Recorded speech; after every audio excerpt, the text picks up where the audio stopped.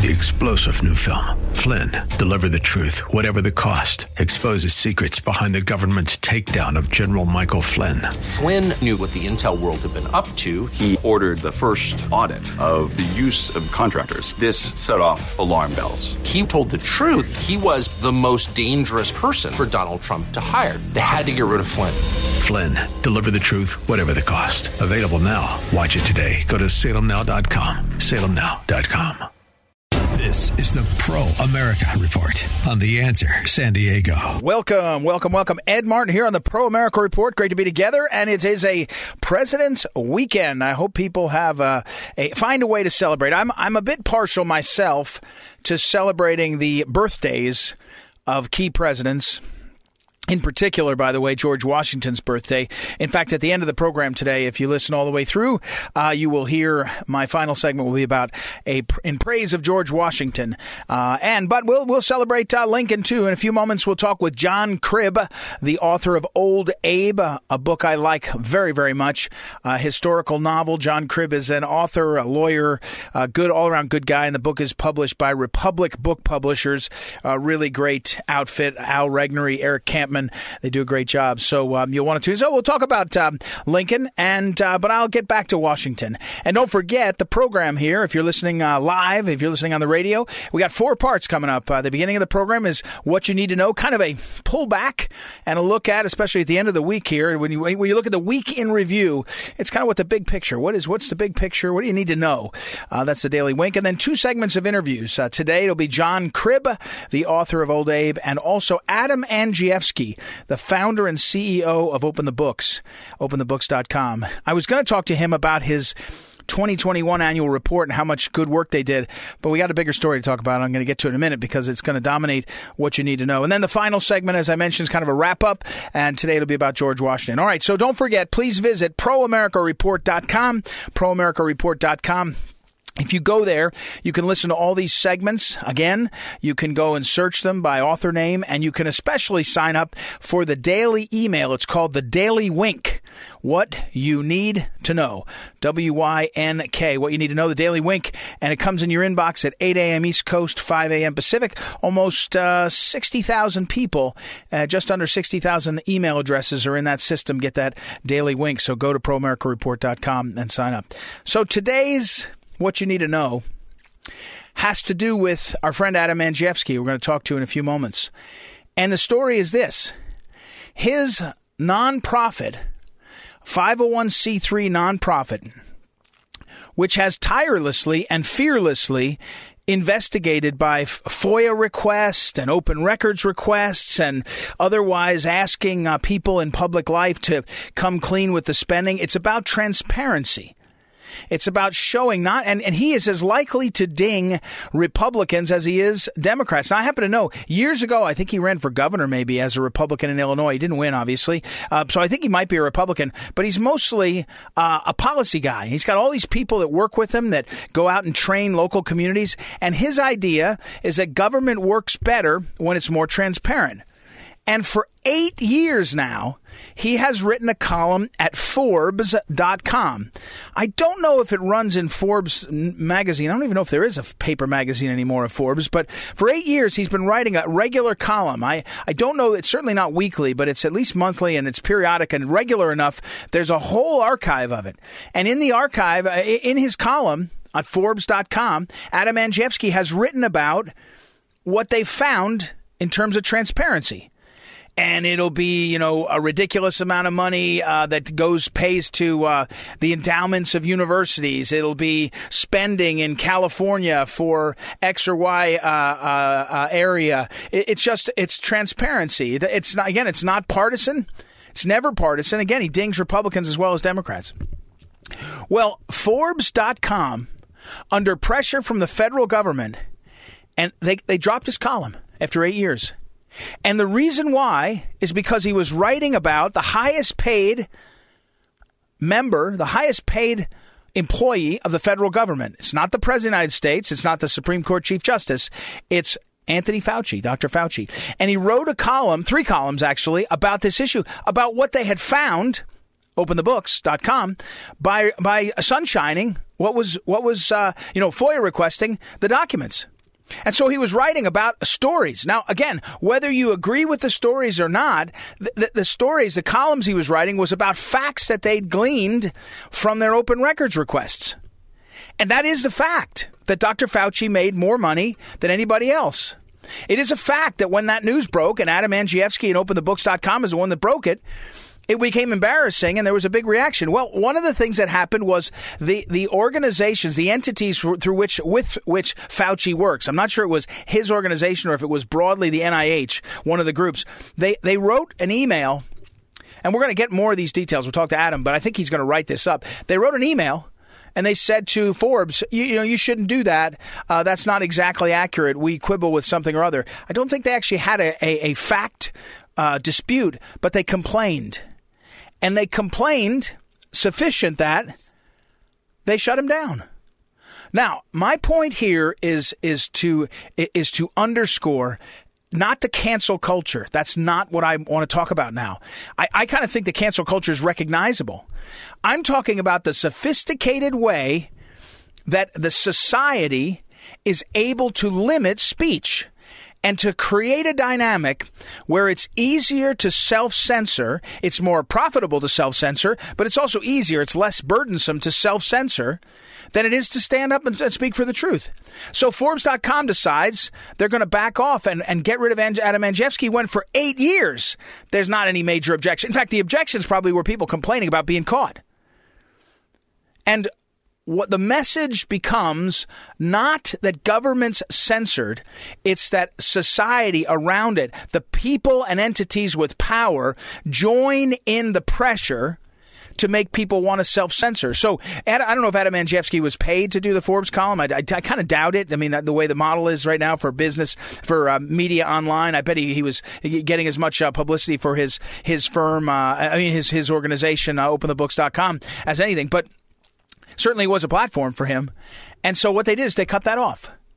And again, the lesson, and I'll talk to him about this, the lesson for people when they see what happens, the cost of speaking out on the center right and the right wing of the conservative side, the cost is high. On the left and the center left, the cost is marginal. So on the left, people feel free to speak because they don't think that they'll pay a price. They don't have to worry the same way. What you need to know, and pulling back and looking at America right now, is the crisis is no longer of self-censorship. The crisis is becoming one of inaction because people will not want to even do anything that will get them scrutiny. So go stand with the truckers in Canada, not in America. Give money through a GoFundMe or one of the others and then have it be hacked and have people leak it and have the journalists call and come and ask you, did you really mean to give money? I think not. But what you need to know is we're being put in a position, we're being herded into a mentality that says inaction is the safest way to be. And that ought to worry all of us. It's really not the American way, and that's what you need to know. All right, we got to take a break. We'll come back. We'll talk with John Cribbs celebrating Abe Lincoln, and also later I'll talk about George Washington, my personal favorite, and then we'll talk with Adam Andrzejewski also. We'll be right back. Ed Martin here on the Pro America Report. Back in a moment. Welcome back. Welcome back. Ed Martin here on the Pro America Report. I couldn't think of a better guy to speak to us as we head towards the celebration of Abraham Lincoln's birthday. A lot of people are talking about it. Of course, a lot of kids are talking about this weekend as if the weekend, somehow he's born on a whole weekend. But John Cribb is an author, best-selling author. He wrote a number of books back a few years ago. The American Patriots Almanac is one of them. He helped write the Book of Virtues with Bill Bennett, pretty famous. But he is most famous in my life because he wrote a book called Old Abe, which came out about 2.5 years ago. I guess not a little less than that, probably a year and a half ago. And it's about Abe Lincoln from the time of his nomination to be president, and he's living in Springfield, to his death. And it's an extraordinarily fun book to read, interesting. It's not history. It's not dry like history books. It's sort of moves along a story. So welcome back, John. How are you? I'm great, Ed. Thanks for having me. I really appreciate it. Yeah, so let me put you on a spot in a different way. Lincoln gets a lot of publicity. I mean, a lot of attention. Thousands of books have been written, and I love him. I'm all for him. But wasn't Washington sort of, I don't know, it feels like we're losing Washington. He's fading a bit, and Lincoln's rising. And I can be a little cynical and say, John, that people like to talk about the Civil War and race a little bit more than they like to talk about the American Revolution and sort of the founding of the Republic. What do you think about this? What do you think about my thought? No, we're on the same page. And Lincoln, of course, has always been very, very popular since his death anyway. He wasn't always so popular during his lifetime. There's a lot more material available for historians and writers to work with from Lincoln. But having said that, I agree. People seem to be obsessed with race these days. People have always been interested in the Civil War. I do worry that our regard for that founding generation is slipping away. It's interesting. Lincoln, one time he gave a speech about that. And he talked about how that founding generation, even in his time, he said he said when they were alive, it was like a forest of mighty oaks, and the storm of time has swept over that forest, and only a few lonely trunks were standing when he spoke. And he also used another interesting metaphor. He said that those founders were the pillars of the Temple of Liberty. And he said, and they've all crumbled away now.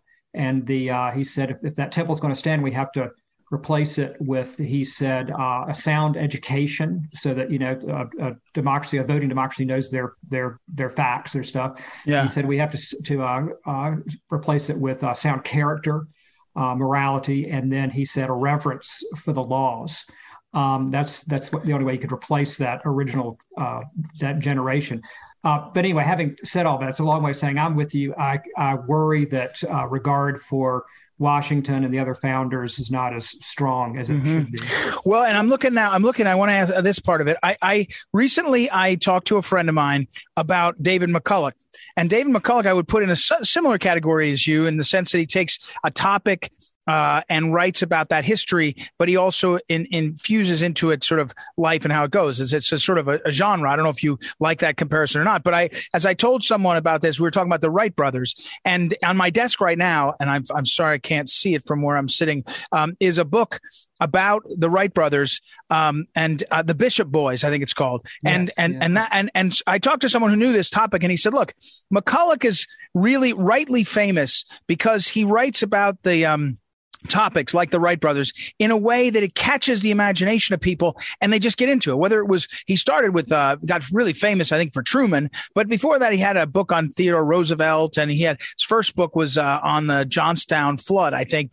And so somehow you have to popularize the story. You can't, I tried to get my sons to read a book on St. Thomas More. It's kind of one of the definitive biographies. It's just too dry. I mean, it's just, they're not going to do it. So I know you have to do what's happening in your book, in Old Abe.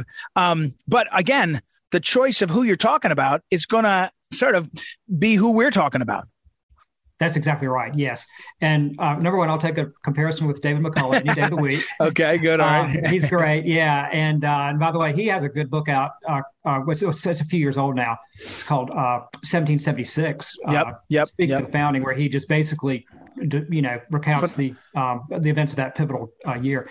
Right. But that's exactly right. And efforts, like his and like mine with Old Abe, which is an historical novel, it's an attempt to bring history alive for people and get people interested in it. And in the case of Old Abe, maybe it's people who don't know Lincoln as well as an introduction, or people like you who know Lincoln really well, but you're usually reading nonfiction about him, and so historical fiction is a different take on him.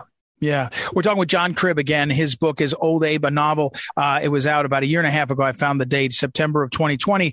And it's Republic Book Publishers. Our friend Al Regnery and Eric Campman put that out. It's a great publisher right now of some good books. And I should preview, John, that you've got another book on Abe Lincoln called The Rail Splitter.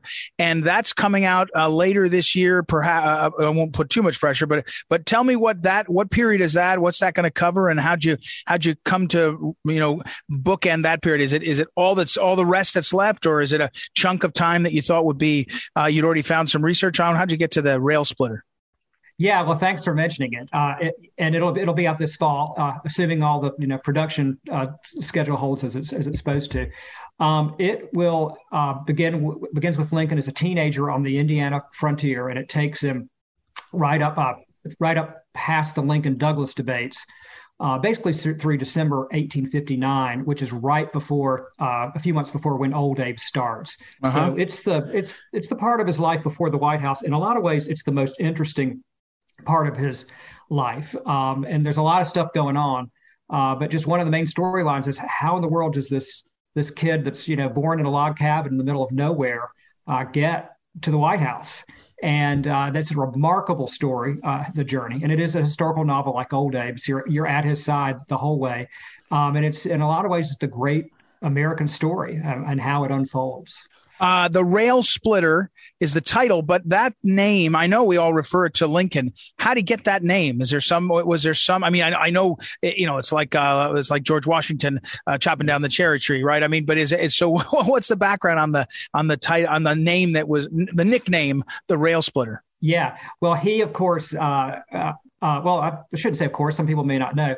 He, in his youth, he split lots and lots and lots of logs, thousands of logs in Indiana and Illinois to make split rail fences. They would split a log in half, and then they'd half it again. They'd half it again. They get 8 rails out of each log, and to build split rail fences. That's just one thing he had to do as a youngster, and later on he earned money doing it. And he was very good at it.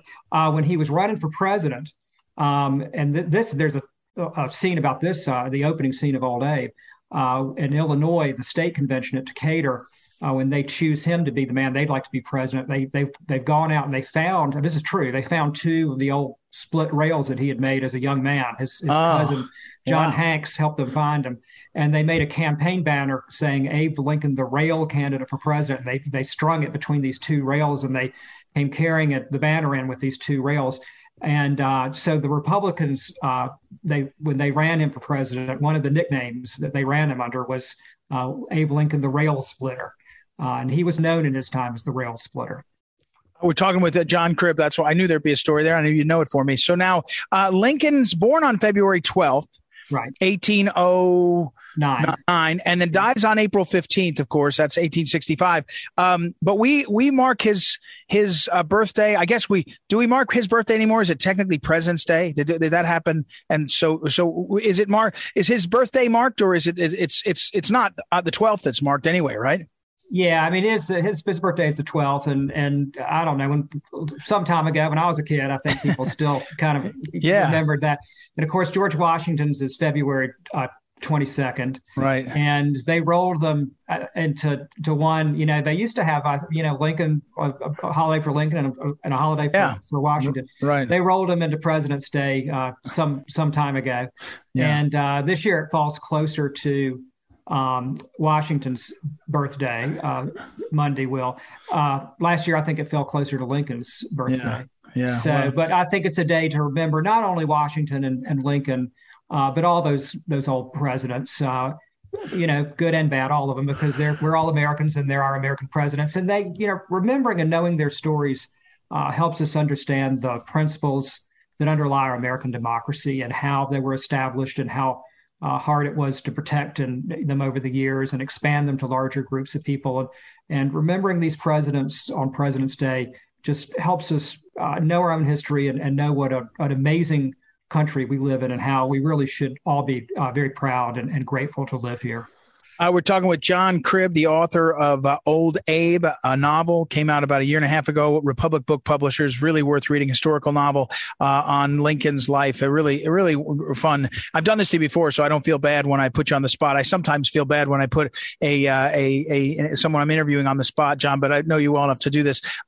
Tell us something about, maybe from the Rail Splitter, from your research, that nobody knows about Lincoln. I mean, is there some period where people really haven't haven't paid attention, was there a period? I mean, did Lincoln go on a bender when he was in his 30s because of, I don't know, something that's not a good example, but something that we don't know. Give us some. By the way, I think one of the powerful things about your book, and I hope it holds true for the Rail Splitter, the book, John Cribb's got a book coming out on Lincoln called The Rail Splitter later this year. But when you read, when I read The Old Abe, I actually liked him because he was more human. You made him seem kind of, I don't know, truly not perfect, right? Not particularly we knew he had ups and downs in his life. That's fair enough. But he just seemed human. I think you'd kind of you'd made the Saint Abe into a man I could relate to. So that was good. But so tell me something about him. Doesn't have to be something bad, by the way. So tell us something about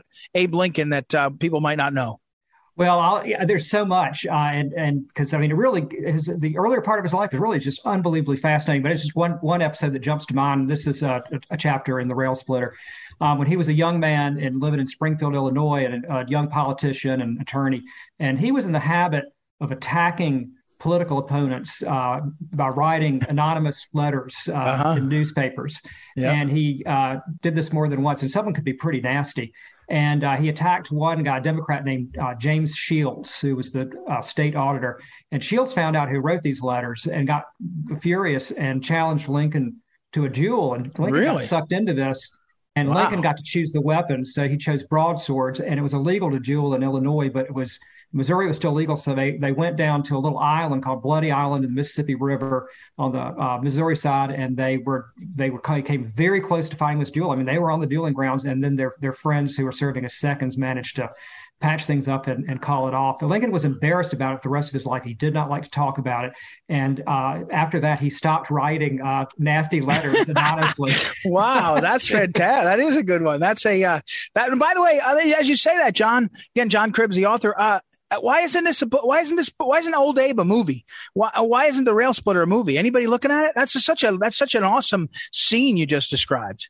Yeah, no, it's a great opportunity, and I'm hopefully, once this book is out, I'm hoping that we can interest somebody in either or maybe a limited, one of these limited series. We used to call them mini series. Yeah, that's right. That's limited series. Yeah. But you could really take him through his life. Well, that's right. That's right. It's probably impossible. It's more and more impossible unless you're like a superhero of Marvel to get a movie anyway. But you could imagine like one of these streaming networks that says, I will do 8 parts, and you could have Lincoln dueling, with broadswords or close to it. I can see it already. Well, listen, I hope you're getting plenty of attention to the book, Old Abe, again, available Republic Book Publishers. Everybody get it there. John Cribb is the author. I'm sure this time of year is sort of exciting and interesting. So thanks for taking the time to talk with us about Abe Lincoln and his birthday and everything else. Thanks so much, Ed. I really appreciate it. All right, John Cribb, everybody. I'll make sure to put up on social media. I got a couple previous interviews with John about that book too. I'll try to find them and put them all up for this time of the year and the President's Day, I guess, as they say. And we'll take a break, everybody. We'll be right back. It's Ed Martin here on the Pro America Report. Back in a moment. Welcome back. Ed Martin here on the Pro America Report. Time to catch up with our old friend, Adam Andrzejewski. And Adam is, of course, the founder and the head of the important organization, Open the Books. Go to openthebooks.com. That's the best way. You get there. If you're like me, you'll get drawn in to all different kinds of stuff on that website. But one of the things I want to talk to Adam about, because it's important, I think, for people to hear about his organization. It's a 501c3 organization. They do all kinds of research, and they put out their annual report, which is also available on their website. I'll put it up on social media. And it's the 2021 annual report. When you look at it, you'll see all the different things that he is doing, what they're doing to promote transparency. It's very impressive. Again, Adam Andrzejewski is the CEO and the founder of the organization. Welcome, Adam. How are you? Well, it's great to be on the program, Ed. Thank you. Well, you're welcome. First, a broad question. You've been doing this a while, and you've been watching policy for even longer. Where are we on the trend of transparency? Sometimes it feels like we're in a place where everybody agrees, let's make it more transparent, and we're in a movement and it feels great. Other times it feels like you find it sort of ebbs and flows. Where are we in the long arc of transparency? Because that's what this is really about, is making government transparent, even as it's grown every darn year, it seems. Yeah, and it's a great question. And so I'm going to do my best to answer it. I think we have two trends going on in real time, and both cannot sustain for a long time. One trend is going to win. Here's the first one. There's a war on transparency at every level of government, federal, state, and local. And the second trend is grassroots, we the people, where you see this in Virginia, you see this across the country in the K through 12 school districts. Parents want to have transparency in their schools, in their local units of government. And so those are the two trends in play. We are at openthebooks.com. We're on both of those. We're training parents in their school districts across the country to be able to give oversight, to hold accountable school boards and school officials for their tax and spend decisions. And then also, we're on some of the most important transparency litigation in the country. We sued California for their state checkbook, and we can talk about that. Yeah. And we also have existing litigation to break open 1,200 pages of Dr. Anthony Fauci's financial documents over at the National Institutes of Health. So we're represented by Judicial Watch on that case. In California, we were represented by Cause of Action on the California checkbook case. We're talking again, Adam Andrzejewski, and Open the Books. Go over to openthebooks.com, the website. Adam, if you got on a spot, right? You got on the spot, and you and I have been friends for a long time, so I can't put you on the spot too much. But somebody said to you, "Okay, you got a really cool report. Your annual report. It's 36 pages. Well, what's the highlight? Give me the top two highlights of what you'd say your annual report shows for Open the Books." So I'd say, our top two findings out of many, Ed, we had many really good stuff. We followed the national news cycle in real time with hard data. So there's a lot of great findings and reports that we did last year. However, here's the top two. Number one, we quantified the staggering cost of U.S. military gear left behind in Afghanistan. And it came with a cost. The Biden administration ripped down the State Department audits that our report was premised on. So he issued guidance to the State Department to take those audits down immediately. But nevertheless, we're a watchdog organization from Illinois. We had secured them to our hard drive. We reposted those audit reports on our own website with our own branding. And even the Washington Post, their fact checkers, when they fact check the politicians on their statements, were linking to our site, where the only place on the internet where those reports existed was at openthebooks.com. And so we found up to $83 billion over a 20-year period spent on military gear and training for the Afghan National Army and the Afghan National Security Forces. So that's number one. That was a big international and national story, and we led on those numbers. Okay, and then the second one is, we identified in January of 2021 the most highly compensated federal bureaucrat. And of course, that turned out to be Dr. Anthony Fauci. Right. And so that has been a huge battle all year. And it culminated just a couple of weeks ago where everyone was treated to U.S. Senator Roger Marshall in the well of the Senate with Fauci under oath, citing Forbes, my column, our findings at openthebooks.com to hold Fauci accountable for the lack of transparency on his financial disclosures. He then forced open those disclosures. I covered those disclosures and what was in there in my column at Forbes. Then the National Institutes of Health put pressure on Forbes. I was barred from writing anymore on Fauci, and my column was terminated. Wow. I didn't hear any of that, I'm sorry to admit. How long have you done the column there?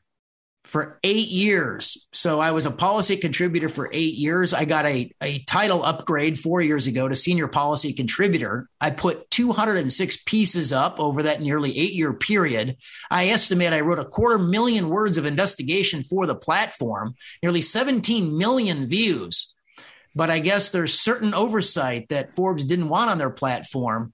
And when the National Institutes of Health put 6 of their top PR officers on an email chain with myself and the top guy at Forbes, Forbes quickly folded and my column was terminated. Wow. It's, wow. I didn't hear that. I feel like it didn't, get as much attention as maybe it should be because, I appreciate your platform, Ed. Yeah. And we first launched this Monday night on Tucker Carlson. And I've done a lot of media since, but your platform here is another avenue and opportunity for us to get the word out. that unelected bureaucrats like Dr. Anthony Fauci are tipping the scales, and they have commandeered the organs of state power and authority. There are 86 public affairs officers over at NIH. And what do? Because Fauci's doing all the media, of course. He did 400 media events in the first 18 months of the pandemic. But now we know what they're doing. Their top executives are pressuring mainstream American news organizations. And those organizations, unfortunately, are folding. And that's empowering these bureaucrats to do it again. We're talking with Adam Andrzejewski, and you should go to openthebooks.com and support his work there. It's important. Adam, on this question. So, again, the great thing about you, we're talking about Adam Andrzejewski, the founder and CEO of Open the Books. You're a lot like Phyllis Schlafly. You're going to like that. But I mean, you're a lot like, in the sense that nobody, you don't owe anybody anything. In other words, you're not at a university. I mean, maybe there's a couple universities you could be at. You're not nobody. So you can actually, and that's one of the things I was going to say, your Forbes columns, they excoriate everybody. There's plenty of Republicans that are like, oh shoot, I know Open the Books was going to find my spending. It's not like you just go after California. So nobody owns you. And that which should have been the strength of the Forbes column. But Adam, here's my question. And some of your team, I know, has international experience. Matthew is a very savvy guy. But over in the Eastern Bloc, before the communism fell, there was a real sense of how censorship was done by self-censorship. You just came to realize it was better to be self-censoring yourself because it's not worth the trouble. I mean, you got a family, you do, you got a lot, it's not the state, the government doesn't have to say, go ahead and shut him down. They can rely on self-censorship. And here's my next question. We both feel that. My listeners hear it a lot from me. How do you think the self-censorship of what happens, because it doesn't slow you down, it doesn't make you do what I'm about to say, but a lot of people take the path of inaction, because the best thing to do is just sit tight. You don't have to feel bad because you're sitting tight. You're still a believer. You still may say the right things, but you're not acting. And my example there is, Adam, I think you're one of the guys I've heard you speak. I've heard you lead kind of a true blue American rah-rah guy. The Canadian truckers had to show us the way. So we're in a bind here where we, the people, may feel frozen by the air being all self-censorship. What do you think? No, I think you're spot on. And this is exactly what's going on. I mean, look, this is why this story was so important. Naturally, Forbes was a good home and a key platform for our findings at openthebooks.com for a long period of time. And they treated me very well. And the editors, I think as a journalist, you have to be humble. There's no good writing. There's only good editing. And whatever the editors made a suggestion, it always made my column better. And they can't argue that I didn't do good work because they left my author archive live. Every single piece. There's not a single piece that's ever been taken down. Wow. Right? Yeah. But the pushback was on the Fauci coverage. And when the National Institutes of Health, softly, it was a corrections email with no substantial corrections. So you don't copy the top guy at Forbes on that. It's laughable. Right. It was a silent measure expressing displeasure with Forbes for including this on the platform. And it's actually pretty incredible. I was admonished by my editors for writing 3 pieces on Fauci in 3 weeks. Well, here's the deal. Every single one of those pieces was national news. And because of those pieces, Fauci had his code red moment. And my Forbes editors knew that there's 1,200 pages still subject of his disclosures on our federal lawsuit. And rather than putting the power of the Forbes platform behind going after and trying to break open Fauci's 1,200 pages of financial disclosures, they actually went after my column instead. We're talking with Adam Andrzejewski.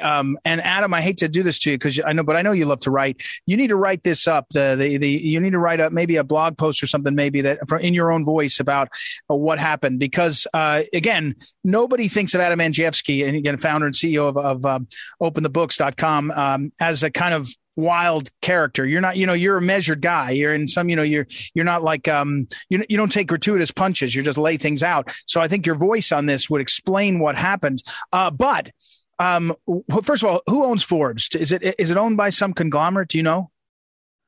So, there's a lot online about who owns Forbes now. It's not owned by the Forbes family or Steve Forbes any longer, although he's the titular chairman of Forbes, I believe. So people will have to explore that on their own. Okay. I can only express first person, how things went down with me when I was the subject matter expert and became the subject matter expert over the last 13 months on Dr. Anthony Fauci's finances. When I wrote about that, I can only describe my story. Others have to connect all the other dots in play. I have no doubt there's probably other dots in play. It's just not my swim lane. Mm-hmm. Well, okay. I'm going to leave you there. I know you've got a lot of things going on. First of all, encourage you people, look at the substance of openthebooks.com, their annual report, and see what's going on. Then take a look at this terrible story. And I think it's important too. So thanks for what you're doing, Adam. And I appreciate it. And keep us informed on all the important work. And we'll keep praying for you and encouraging you in your great work. Thank you, Ed. Thank you very much. Folks can see our latest original reporting just right on our own website. We're going to break 500 investigations this year at openthebooks.com. All right. Very good. Adam Andrzejewski, everybody. We'll take a break and we'll be right back. Again, it's openthebooks.com, and I'll put over on social media some of the stories that describe what's happened. We'll get people continue to understand. Okay. We'll take a break. Be right back. Ed Martin here on the Pro America Report. Back in a moment. This is the Phyllis Schlafly Report, a daily commentary continuing the conservative pro-family legacy of Phyllis Schlafly. Now, the president of Phyllis Schlafly Eagles, Ed Martin. The psychology of money is an amazing thing. Have you ever noticed how much easier it is to spend big when you're using someone else's pocketbook? If a stranger asked you to go to the grocery store shopping and gave you a credit card with no limit, you'd probably shop differently than if you were using your own money. You might go for the name brands rather than the generic brands. You might not inspect the produce quite as closely for blemishes. You might even splurge on a few extra items. Behavioral study after behavioral study has concluded that people are more diligent with their own money than they are with the money of other people. This is especially true when it comes to government spending. The average taxpayer, and certainly the average politician, is much more careless with money coming from the government treasury. Giant omnibus bills cost trillions of dollars, but they hardly make us bat an eye. These same bills are hundreds of pages long, yet we all know hardly any congressman will read them before they cast a vote. You can bet that they would be sure to read them if their own money was on the line. Another interesting aspect of the psychology of money in government is the problem of depth perception. When the money spent in these bills becomes so large, our human ability to grasp the amount is diminished. The Congressional Budget Office released a study on the Democrats' so-called Build Back Better Act on December 13th of last year. At that time, the Budget Office concluded that the bill cost close to nearly $5 trillion. Reminding you that it's trillion with a T doesn't begin to describe how big that number is. $5 trillion written out would have 12 zeros on the end. $5 trillion is enough to give a paid-for $200,000 home to 25 million families, or 1 out of every 5 families in America. The sheer insanity of a $5 trillion piece of legislation might be difficult to grasp, but remember that they're spending your money and your grandchildren's money too. We need to demand fiscal responsibility from our leaders because the numbers are too big to ignore. This has been the Phyllis Schlafly Report from Phyllis Schlafly Eagles. Liberal politicians cannot be allowed to manipulate tax laws regarding Social Security, charitable donations, retirement accounts, home ownership, and the definition of family. Low taxes and smaller government are core values at phyllisschlafly.com. Join us, won't you, at phyllisschlafly.com. And thanks for listening to the Phyllis Schlafly Report.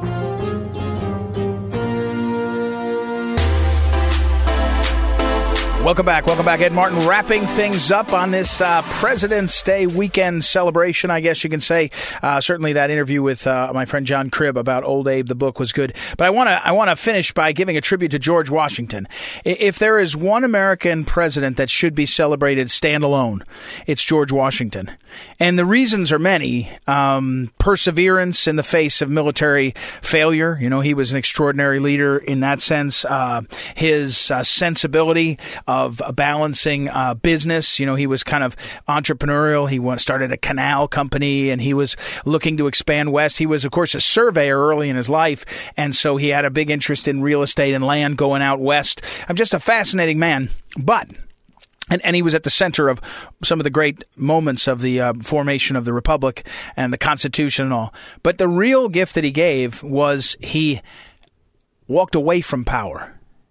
And the famous, you know, after serving for 2 terms as president, he could have been elected over and over again, and he decided to walk away. And certainly after he walked away, in came, you know, fractious political battling and all. But he knew if he didn't walk away, I think he knew he would have been king. And he didn't want that. He didn't think that was the right thing to do. It's an extraordinary moment in human history. And his life and his background and his education and his ups and downs in his career and also his personal life, pretty extraordinary. And so I have, as much as and I talked to John Cribb about this, if you heard that interview, as much as I admire the devotion and the interest in Lincoln, I feel like the Civil War is a focus of much of the modern scholarship, in part because they want to talk about race, and the left wants to talk about race and wants to talk about the failures and all that. Whereas if you go back, you look at the founding and the Revolutionary era, and you have something really, to me, more spectacular, more providential. I think what Lincoln was necessary, but I think Washington was extraordinary in a way that is transcendent. So anyway, I hope you have had a great President's Day weekend and celebrate and think about these great men. And we'll be back. It's Ed Martin here on the Pro America Report. Talk to you then. 3-star General Michael J. Flynn, head of the Pentagon Intelligence Agency, knew all the government's dirty secrets. He was one of the most respected generals in the military. Flynn knew what the intel world had been up to. He understood its funding. He ordered the first audit of the use of contractors. This set off alarm bells. The explosive new documentary, Flynn, Deliver the Truth, Whatever the Cost, uncovers the facts behind this scandal. Flynn told the truth. He was the most dangerous person for Donald Trump to hire. I find out the worst enemy that I'm going to face in my life is right here in America. They took my assessment and they wanted me to change it. And I was like, I'm not changing it. They had to get rid of Flynn. With in-depth interviews, archival footage, and never-before-seen personal records of the man behind the headlines. I just felt like I was drowning. Flynn, Deliver the Truth, Whatever the Cost. Available now. Watch it today. Go to salemnow.com. salemnow.com.